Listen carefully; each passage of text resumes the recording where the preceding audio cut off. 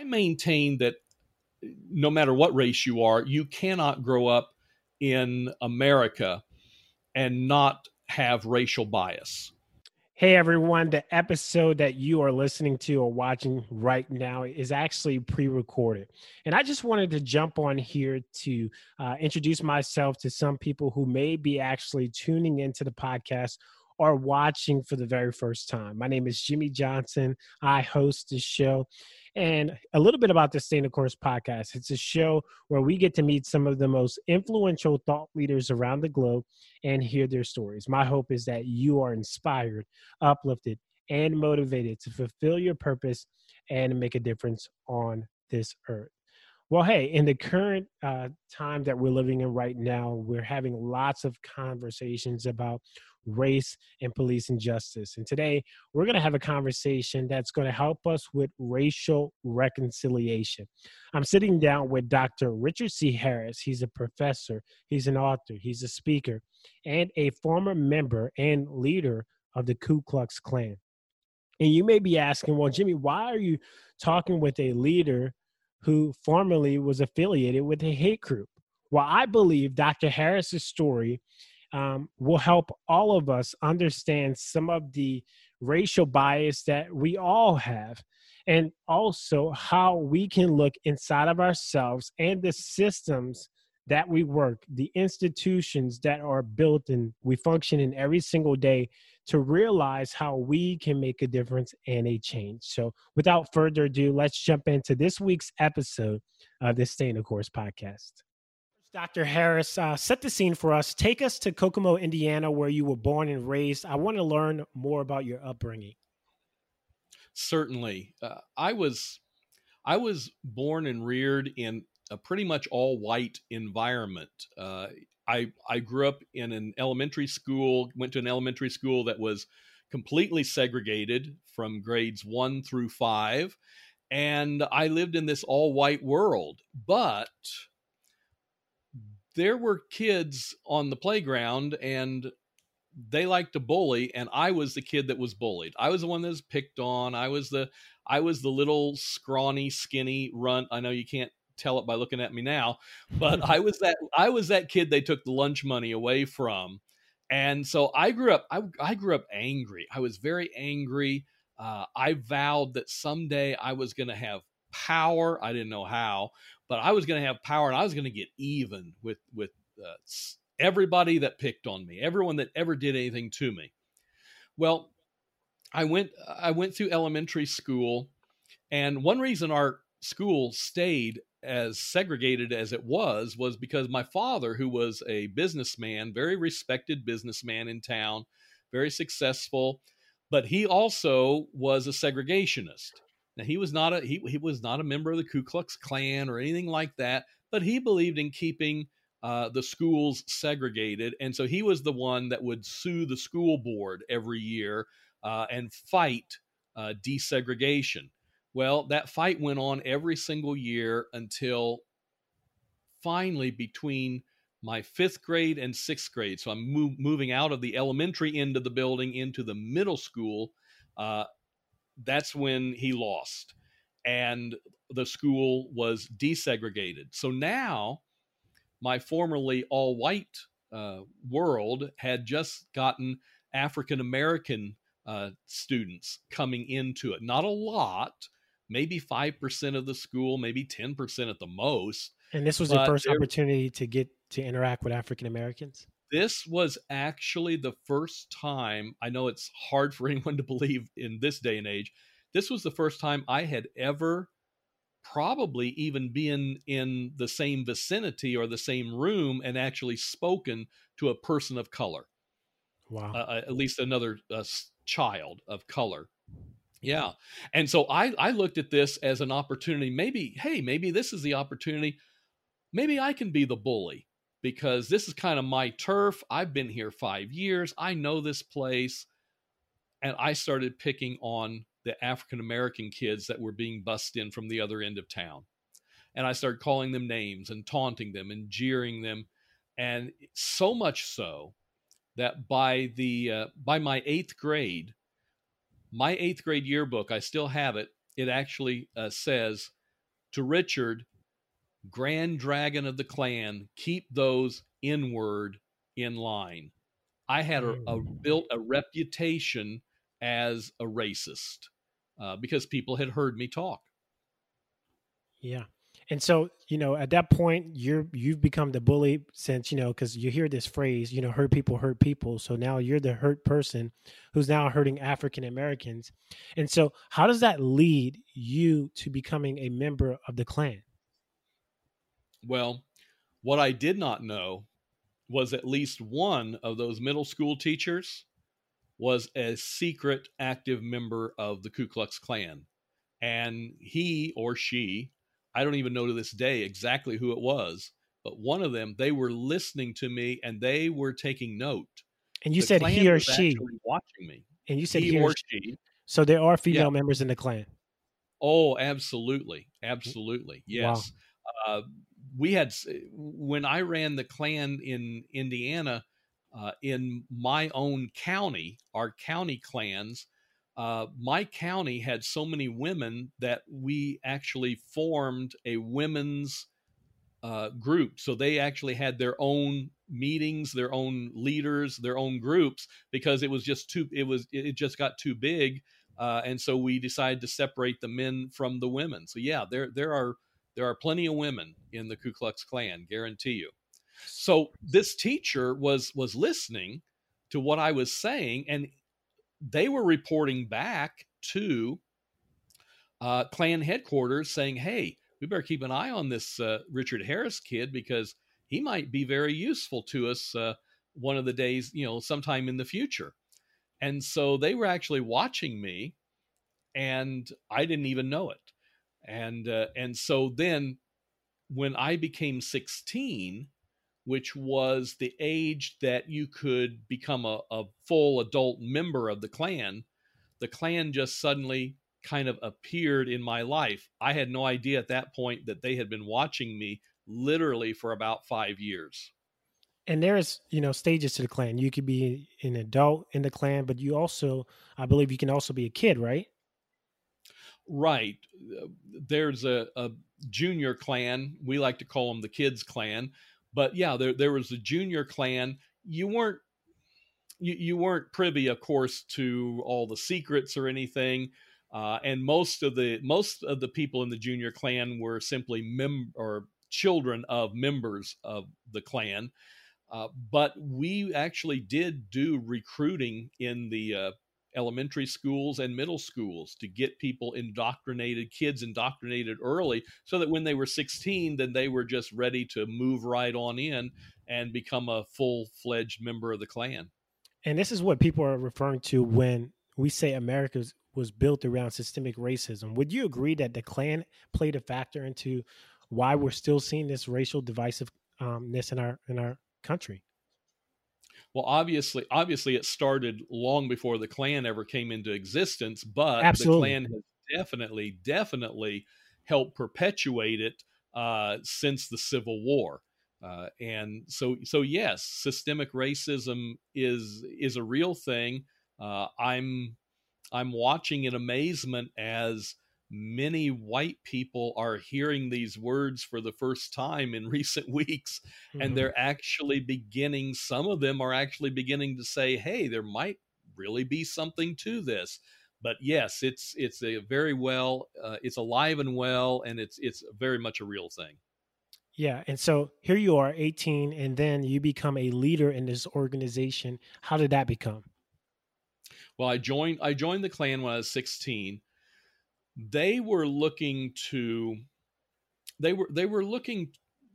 groom me immediately for some kind of leadership because I was articulate, I was bright, I was a good student, I could carry myself well, and I was a good public speaker. I could get up in front of people and talk, and I could hold the attention of the audience. So that made for the possibility of leadership. So they started grooming me for leadership right off the bat. By the time I was 18, I was made the second youngest Grand Dragon in the U.S. Klan. I became Dragon at age 18. David Dukes was kind of my role model down in Louisiana. He's a few years older than me, but My he home became state. Dragon at age 17. And so, of course, David, educated, articulate, clean cut looking. That's what they saw in me. And they said, this, Richard Harris can be our David Dukes, only up here in Indiana. And so you're in the leadership position. What was that like? Well, it's not a lot like what a lot of people imagine. Uh, being the Grand Dragon means that you're in a lot of meetings, and you're planning rallies, you're writing a lot of speeches, you're planning being a spokesperson, and you're also writing a lot of propaganda materials. That was what I spent more time doing, was kind of being the spokesperson for the organization, and how can I get more recruitment materials out, and writing that kind of thing. Uh, a lot of people think that they are directing the violence, and they may have been back in the 1960s, but this was the 1970s. A lot of my advisors were people who had just gotten out of jail, they'd been spent so much time in jail for different things. They weren't looking at that. They really weren't looking for that. They were looking for how can we keep our leaders out of jail, and the only way to do that is to keep them pretty much in the dark. So I spent very little time actually plotting out those kinds of things. There were plenty of people in the Klan to do that. My job was to be the spokesperson and to persuade people to join. That was our big thing, was recruitment. Did you do anything that was criminal back then that you probably would never want to acknowledge? Or Well, people always ask me, did you kill anybody in the Klan? Me personally, did I kill anyone in the Klan? No, I tried, but I wasn't a very good shot. So there were a couple times when I shot at people, but I wasn't that great of a shot. So I was involved in some shootouts, but I was never supposed to be involved in those, because I was being groomed for leadership. So did I do anything illegal? I'm sure I did. I'm sure that I was. I'm sure that things were done that was illegal, but they were very careful to try to keep a lot of even the information about things away from me, so that I couldn't be brought up on arrested for conspiracy charges. that would have They been were my next very question. concerned about Do you think you should be facing any charges for anything that you were responsible for back then? I don't really think so. Simply because they did do such a good job of keeping me away from that. I really didn't know much of anything that was going on, even though I was running the Klan, because I was just involved in writing the propaganda, that kind of thing. And no one believes that, but that's really the way they were operating then, because they had learned the lessons of the 1960s, when some of their big leaders ended up getting convicted of things. And so they purposely kept me in the dark, and that was very frustrating to me, because I knew, I could sense that things were going on that I didn't know anything about, and they wouldn't even tell me about. So here you are, you're part of this well-run machine that it is, and something that's still being well-run today. Yes. How do you get through the process of, hey, I'm this big guy in charge, I'm in leadership, I'm a part of the Klan, I was bullied, now I'm bullying other people. Now you want out, you want something different. How do you make that transition? Okay. Well, what got me to that point was, after being in for about 4 years, I was living a life of just hate. I mean, that was my life, was to think up more things to write, and to write speeches, and to give those speeches, and to make these appearances, and I was just throwing out hate all the time. And that can wear you down, and it was wearing me down. I think I was maturing a little bit during that time, because I was recognizing, hey, I've really ruined my life. I mean, this is my life now. I will never be a normal person. I can't just walk away from this. And so by the time I was 20 years old, uh, I I was getting a little bit tired of it. But then all of a sudden, I got word that one of my four-armed bodyguards, my security guards, had put a hit out on me, and Hmm. he was going to have me assassinated. That'll certainly So that get your then, attention. yeah, so he could rise up in the ranks, because it would be like a domino effect. It would, if someone would have to be dragging, and that would empty up another position of leadership, and so eventually he might get a position of leadership, he thought. So I was running scared. I'd already been crying myself to sleep every night, and realizing that I had just pretty much destroyed my life. I wanted out, but there was no way out. I decided I would call the Imperial Wizard, the head of the nation, and I would ask him for a national office. That would give me better security, different security, more security. So that seemed to be a reasonable plan. So I called him. He said the only national office he had that he was looking to fill in the near future was that of the national chaplain of the Klan. And it shocks a lot of people, but the Klan actually believes that they are the true Christians, Hmm. and they have chaplains. And every Klan meetings are started with scripture reading and prayer, and maybe even a Klan chaplain giving a sermon. We did that all the time.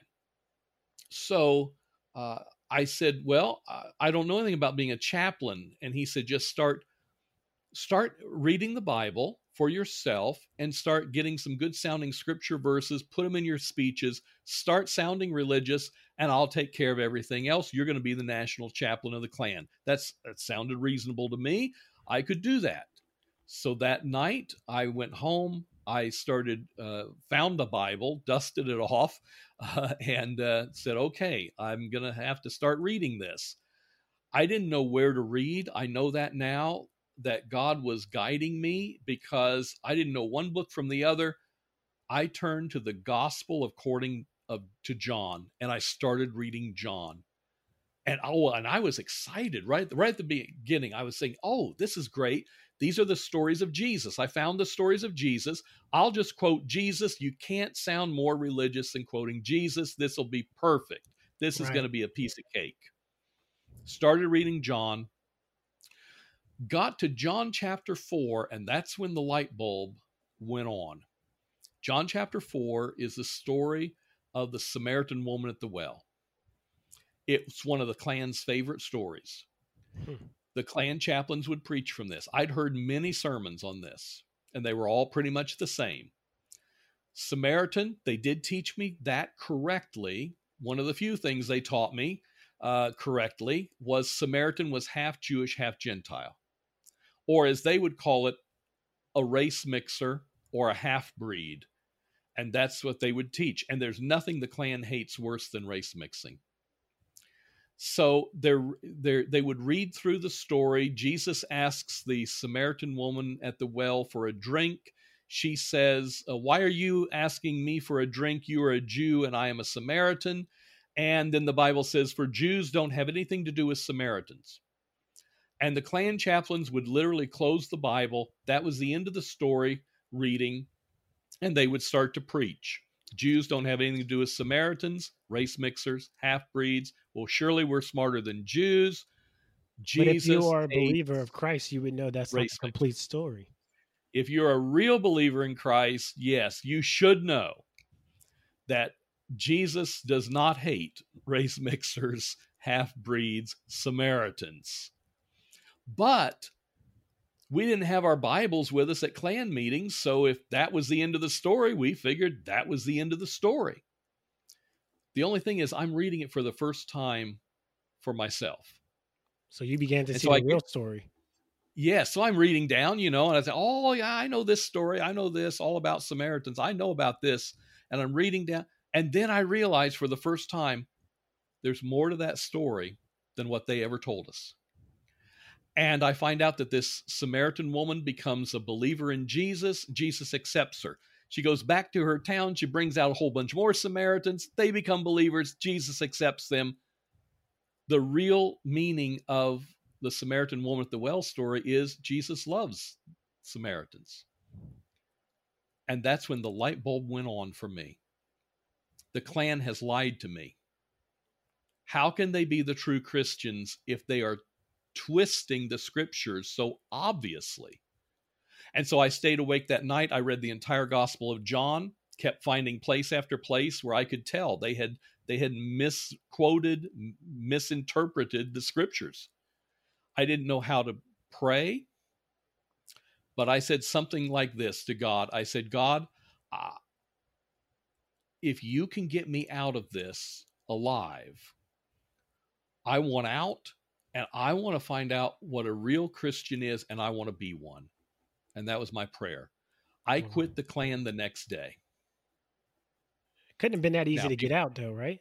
It was not easy to get out. But I told them, and they became convinced that I was serious about quitting because I wanted to find out what a real Christian was. I went to church. I couldn't just go walking around town without security. I may have said I quit the Klan, but the rest of the world, they didn't know I quit the Klan. I was still the Grand Dragon as far as anyone else was concerned. So I took 2 security guards with me to church. By the end of that day, both of those security guards had quit the Klan with me. And so in a weekend, basically, they had lost a Grand Dragon and 2 security guards. I was a popular Grand Dragon. They were beginning to wonder, how many more is he going to take with him? So they said, look, we're going to let you out and we're going to let you live if, and with a gun to my head, they said, if you keep quiet, keep your mouth shut, we'll let you live. Well, now you're speaking out about it. So how long did you keep quiet? I kept quiet for 13 years. I went on. I felt called into the ministry. I went to college, studied for the ministry. I became a pastor. I kept quiet for 13 years. And if anyone asked me during those 13 years, hey, weren't you in the Klan? I would say yes, and I would talk to them about it and about how God had changed me. But I didn't get on platforms. I didn't publicly, get up and start speaking out and the Klan pretty much left me alone during that time. But you because I did. When? So when did you start speaking out about it? So I was a senior pastor of a church, and I was a part-time professor at Purdue University. And an African-American lady who was about 15 years older than me, she was taking my class, and halfway through, she came up to me and she asked me, she said, Professor Harris, have you ever heard of a man named Dick Haywood? I said, yeah, Dick Haywood. A lot of people have heard of him. He used to run the Klan here. He was the Dragon in Indiana back in the 70s. And she goes, yes. And you're him. I said, yes, I am. That was me. So she called you out, man. She called me out. And I said, yep, that was me.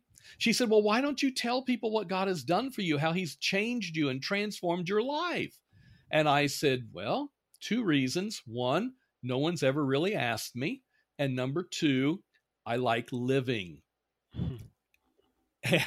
And that was the truth. I had no intentions of actually going out real publicly and saying anything. But then she reached into her bag and she pulled out a flyer that had my picture on it. And it said, former Grand Dragon of the KKK speaks to Purdue University's Student Cultural Society. I said, I'm not doing that. And she said, oh, yes, you are. And I said, that's the Black Student Union. I'm not going to tell the Black Student Union of Purdue, hey, guess what? I was the Dragon of the Klan. She said, well, you have to tell them what God has done for you and how he's changed you. If you would have done that today, they would have called for your resignation immediately, especially in this cancel culture. You know that, right? Oh, absolutely. Absolutely. They sure would have. But instead, I said, what she had done was she had put these flyers out during that hour. People had been putting flyers out. She goes, when you walk out of this classroom, you've got your pictures all over this place. You're going to speak to this group and you're going to tell them what God has done for you. So I did. Again, long story short, it ended up that that the Associated Press was there. I had no intent. I didn't even realize reporters were there. And the next day, I'm all over all the newspapers in the whole Midwest. Former Grand Dragon of the Indiana Klan denounces racism and the Klan. And boy, that'll change your life quick. Yeah. So now I was out. You're out and you're sharing your story, and you're basically your crusade to now help with racial reconciliation. So now here you are. Now you're sharing your story to the world, and I've seen a number of interviews with you as well. How have you made that transformation, and what has it been like over the last 30 years or so? Right. Yeah, it's been about 30 years that I've been out telling people, speaking out. I wrote a book about my whole experience. And so I'm well known now for denouncing the Klan, denouncing racism. Eventually, my bishop, it got too dangerous for me in Indiana. My bishop transferred me down to West Palm Beach, Florida, where I'm located, where I ended up co-pastoring a Haitian congregation. So God has a sense of humor, yes, for the former Grand Dragon of the Klan to be co-pastoring a Haitian congregation. But that was also where I believe even more transformation happened, because I was no longer living in my all-white world. Now I was in Hispanic and Haitian island communities, and I didn't even know a lot of white people. I knew far more people of color than I did white people. And so I really began to get rid of some of the more unconscious bias. I believe God really did a major work on me down there. Then I got transferred up to pastor an all-white church in Lakeland, Florida. Mm-hmm. And this church had been around for 85 years. I looked at it and said, I don't want my children to be raised in an all-white world the way I was. I want multiculturalism. I want it to be the way God, I believe, intended for it to be. Right. And so I brought in the first black members into that church. I brought in the first Hispanic members into that church. And I tried to create, more of a multicultural church. It's not easy. I'll tell you that right now. It's not easy to transform a church that has been all one race into multicultural. It's not easy. It's not easy. But I stuck with that church for 18 years. And then eventually stepped down as senior pastor. At that point, I was actually working full time as a professor at a local university. Mm-hmm. So I couldn't keep doing both. And so I'd been there 18 years, decided, okay, I think it's time to step down. I stepped down out of the pulpit, and it was less than about a year or so before I was invited to join the staff of a historic African American church who had been around for 130 plus years. And the senior pastor asked me to come and join his staff because he believed in the idea of multiculturalism.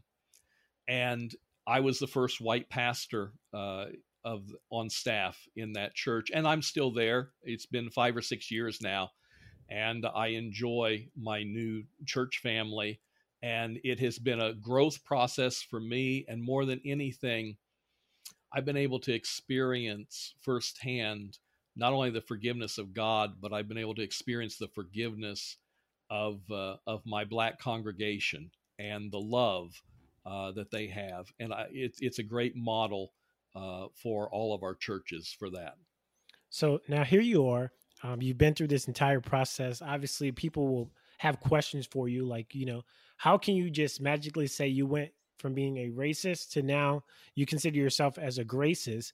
Here's a viewer question for you. One person asked, would you, being a former member of a hate group, is there ever temptation to fall back into your old ways? I can honestly say that I have never been tempted to go back, and I think part of the reason was because I was so frustrated when I found out how much they had lied to me, that I was so angry with them that I just, I wanted nothing to do with them, and I just hoped that they would leave me alone, and I was going to leave them alone. And everyone always asks, well, did you go back and try to convert some of the? No, I was told to stay away if I wanted to live, and I truly believed that they were serious. And so I stayed away from them, and they stayed away from me. They were actually, not antagonistic as long as I kept my mouth shut, but things changed once I started speaking out against that. So no, I really haven't been. I have no temptation to go back to that hatred. It is so draining, and instead, a life of love and forgiveness and acceptance is so, I don't know, strengthening to me, as opposed to draining. Yes. Another question from a viewer is about systemic racism. They say, they would ask if a former member knew other members that were teachers and policemen. And you obviously shared the story of, a teacher of your school being a member of the KKK. But do you believe that, racial bias and the way African Americans are policed in society today has something to do with the systemic racism and ties to groups like the KKK? Oh, absolutely. Uh, there were police officers in the Klan, active in the Klan when I was in the Klan. Not not a lot, not a lot by any stretch of the imagination, and we didn't trust them. We held them even though they were members, we held them kind of at arm's length. We didn't really know whether we could trust them too much, so they didn't get in on a lot of the secrecy. We purposely designed things so that they wouldn't know a lot of stuff. But the problem was not the few members that were actually card carrying full-fledged members of the Klan. The problem was there were a lot of other police officers that we knew were friendly towards our ideas, and they would help us out in a pinch, and we could go to them and we could expect to get treated pretty well, unfairly actually, but we could expect them to treat us very well.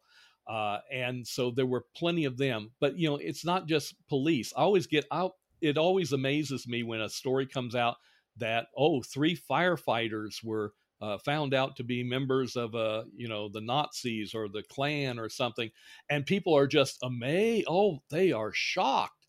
And to me, it's like, it's not shocking, because there are people in every profession. We had doctors, we had lawyers, we had judges in our back pocket that were either members of the Klan. We had business owners. I mean, everything you could imagine uh, had connections to the Klan. And if they were not actual members of the Klan, they were friends and supporters of the Klan, and we knew who they were.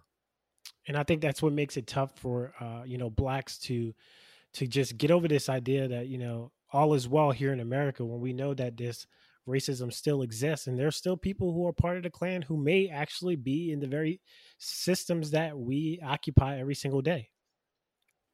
That's very true, and I think that's even more disconcerting, are not the actual members of the Klan, but it's the pervasiveness Mm-hmm. of of racism, of racial bias in our society. And I maintain that no matter what race you are, you cannot grow up in America and not have racial bias. I've seen it even with some of the members of my Black congregation. I've heard them say things that I just makes me cringe. And it's like, no, you've bought into stereotypes. You have been, trained by the media. We've been brought up on this. We've seen commercials, we've seen ads, and you're buying into some of this. What about and white so privilege?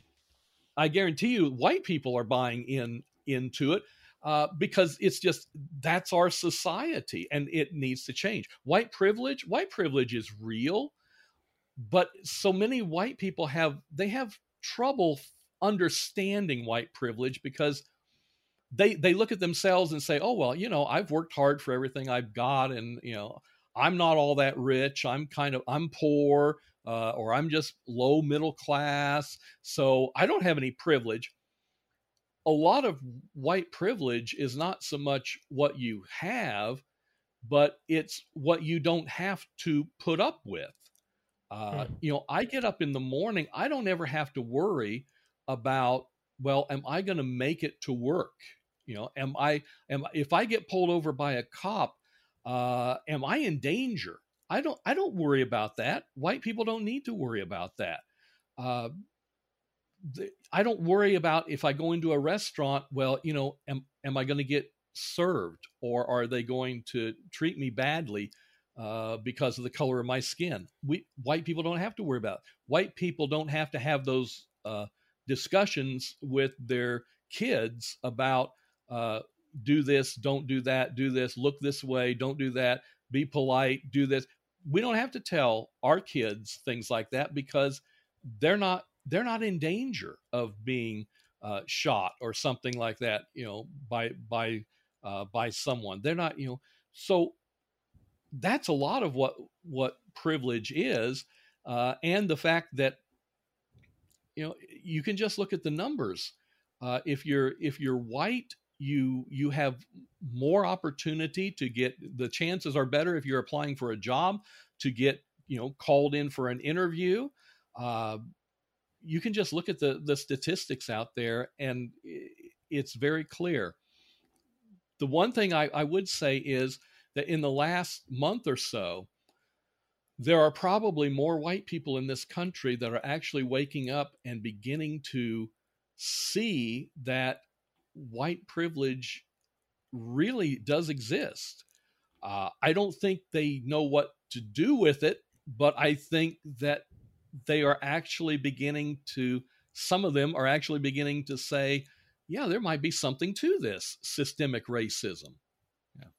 I have another viewer question, and this person asks, what can you do to form a bridge between hurt Black people and racist white people? Relationships is what it's going to have to boil down to.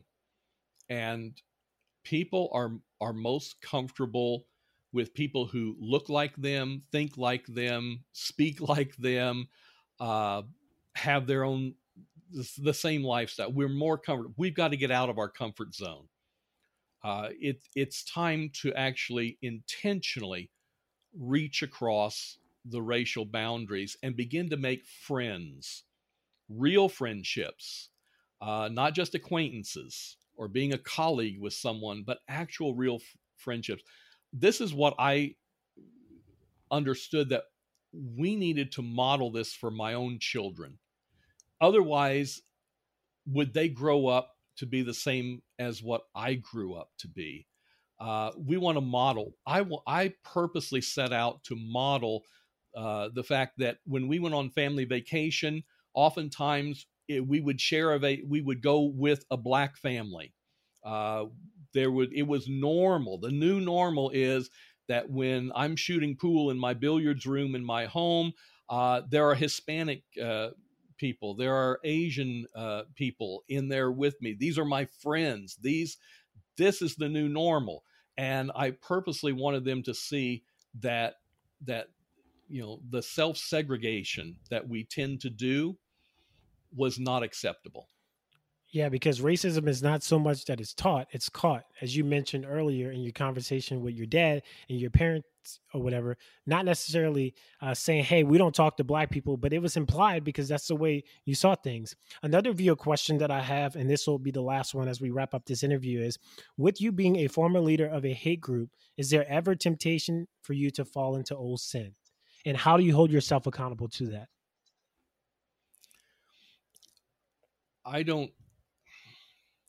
I don't know. I've experienced so much of God's grace over the last 42 years. I That's just not a temptation for me. How do I hold myself accountable?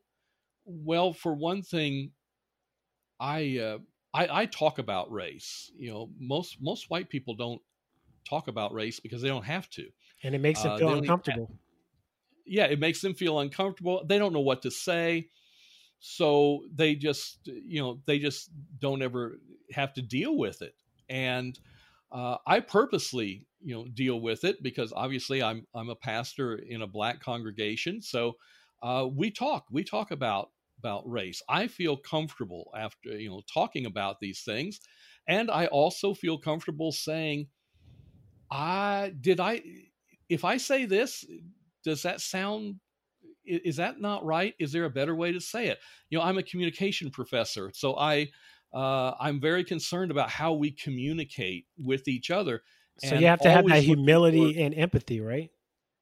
humility and empathy. Yes, I will never know what it's like to grow up as a person of color in this country. I will never. I cannot ever know that. However, I can try to understand, and I can have empathy as I learn more and as I communicate more and as I build those bridges and get to know people better.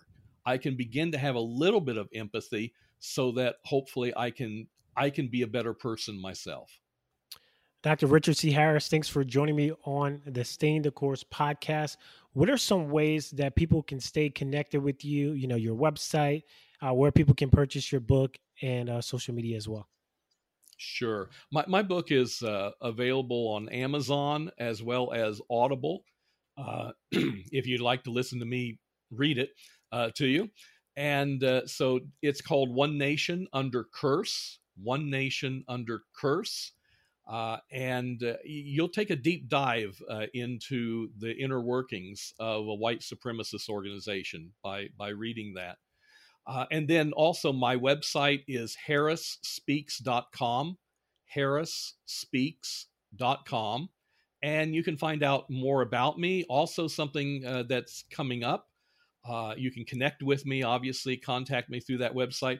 But also something coming up that I'm working on is one of my colleagues who is, we have taught, team taught a course at the university on interracial communication, and we're working on putting some aspects of that course into a course online, and you'll be hearing more about that on my website as well. Dr. Harris, can you leave us with the quote that you live by every single day? Yes. Years ago, I adopted this as kind of my life quote. If it is not justice for all, it is not justice at all. Ladies and gentlemen, once again, Dr. Richard C. Harris. Thanks for being with us. Thank you. Thank you.